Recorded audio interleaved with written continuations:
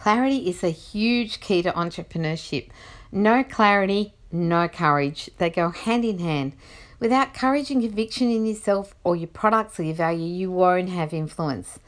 Courage always starts with your own identity, how you perceive yourself in the world. Do you see yourself as small or average, or do you recognize that you're unique and you're smart enough to figure out what you need to do next to succeed? A lot of people say to me, I don't know what I want. But what I've found is they do know. They just don't know how to unpack it, or they're scared to say what they want because they're fearful they won't get it.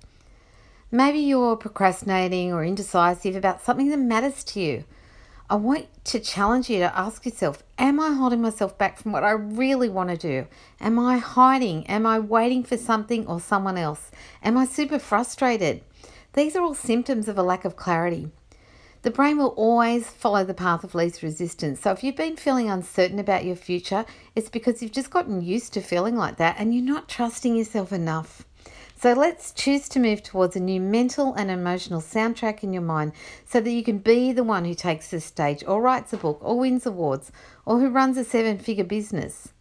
So here's your clarity workout. Draw a line down a page. On the left side, write down everything you don't want. That's the red zone. On the right, write down what you do want. Imagine that in green. Now ask yourself this: what would I have to do differently in order to get what I want? And what do I need to believe about myself to get what I want? Then write down 3 words describing who you want to be. So here's the rewire piece. I want you to pick one thing that would move you forward in the next 24 hours, a small thing.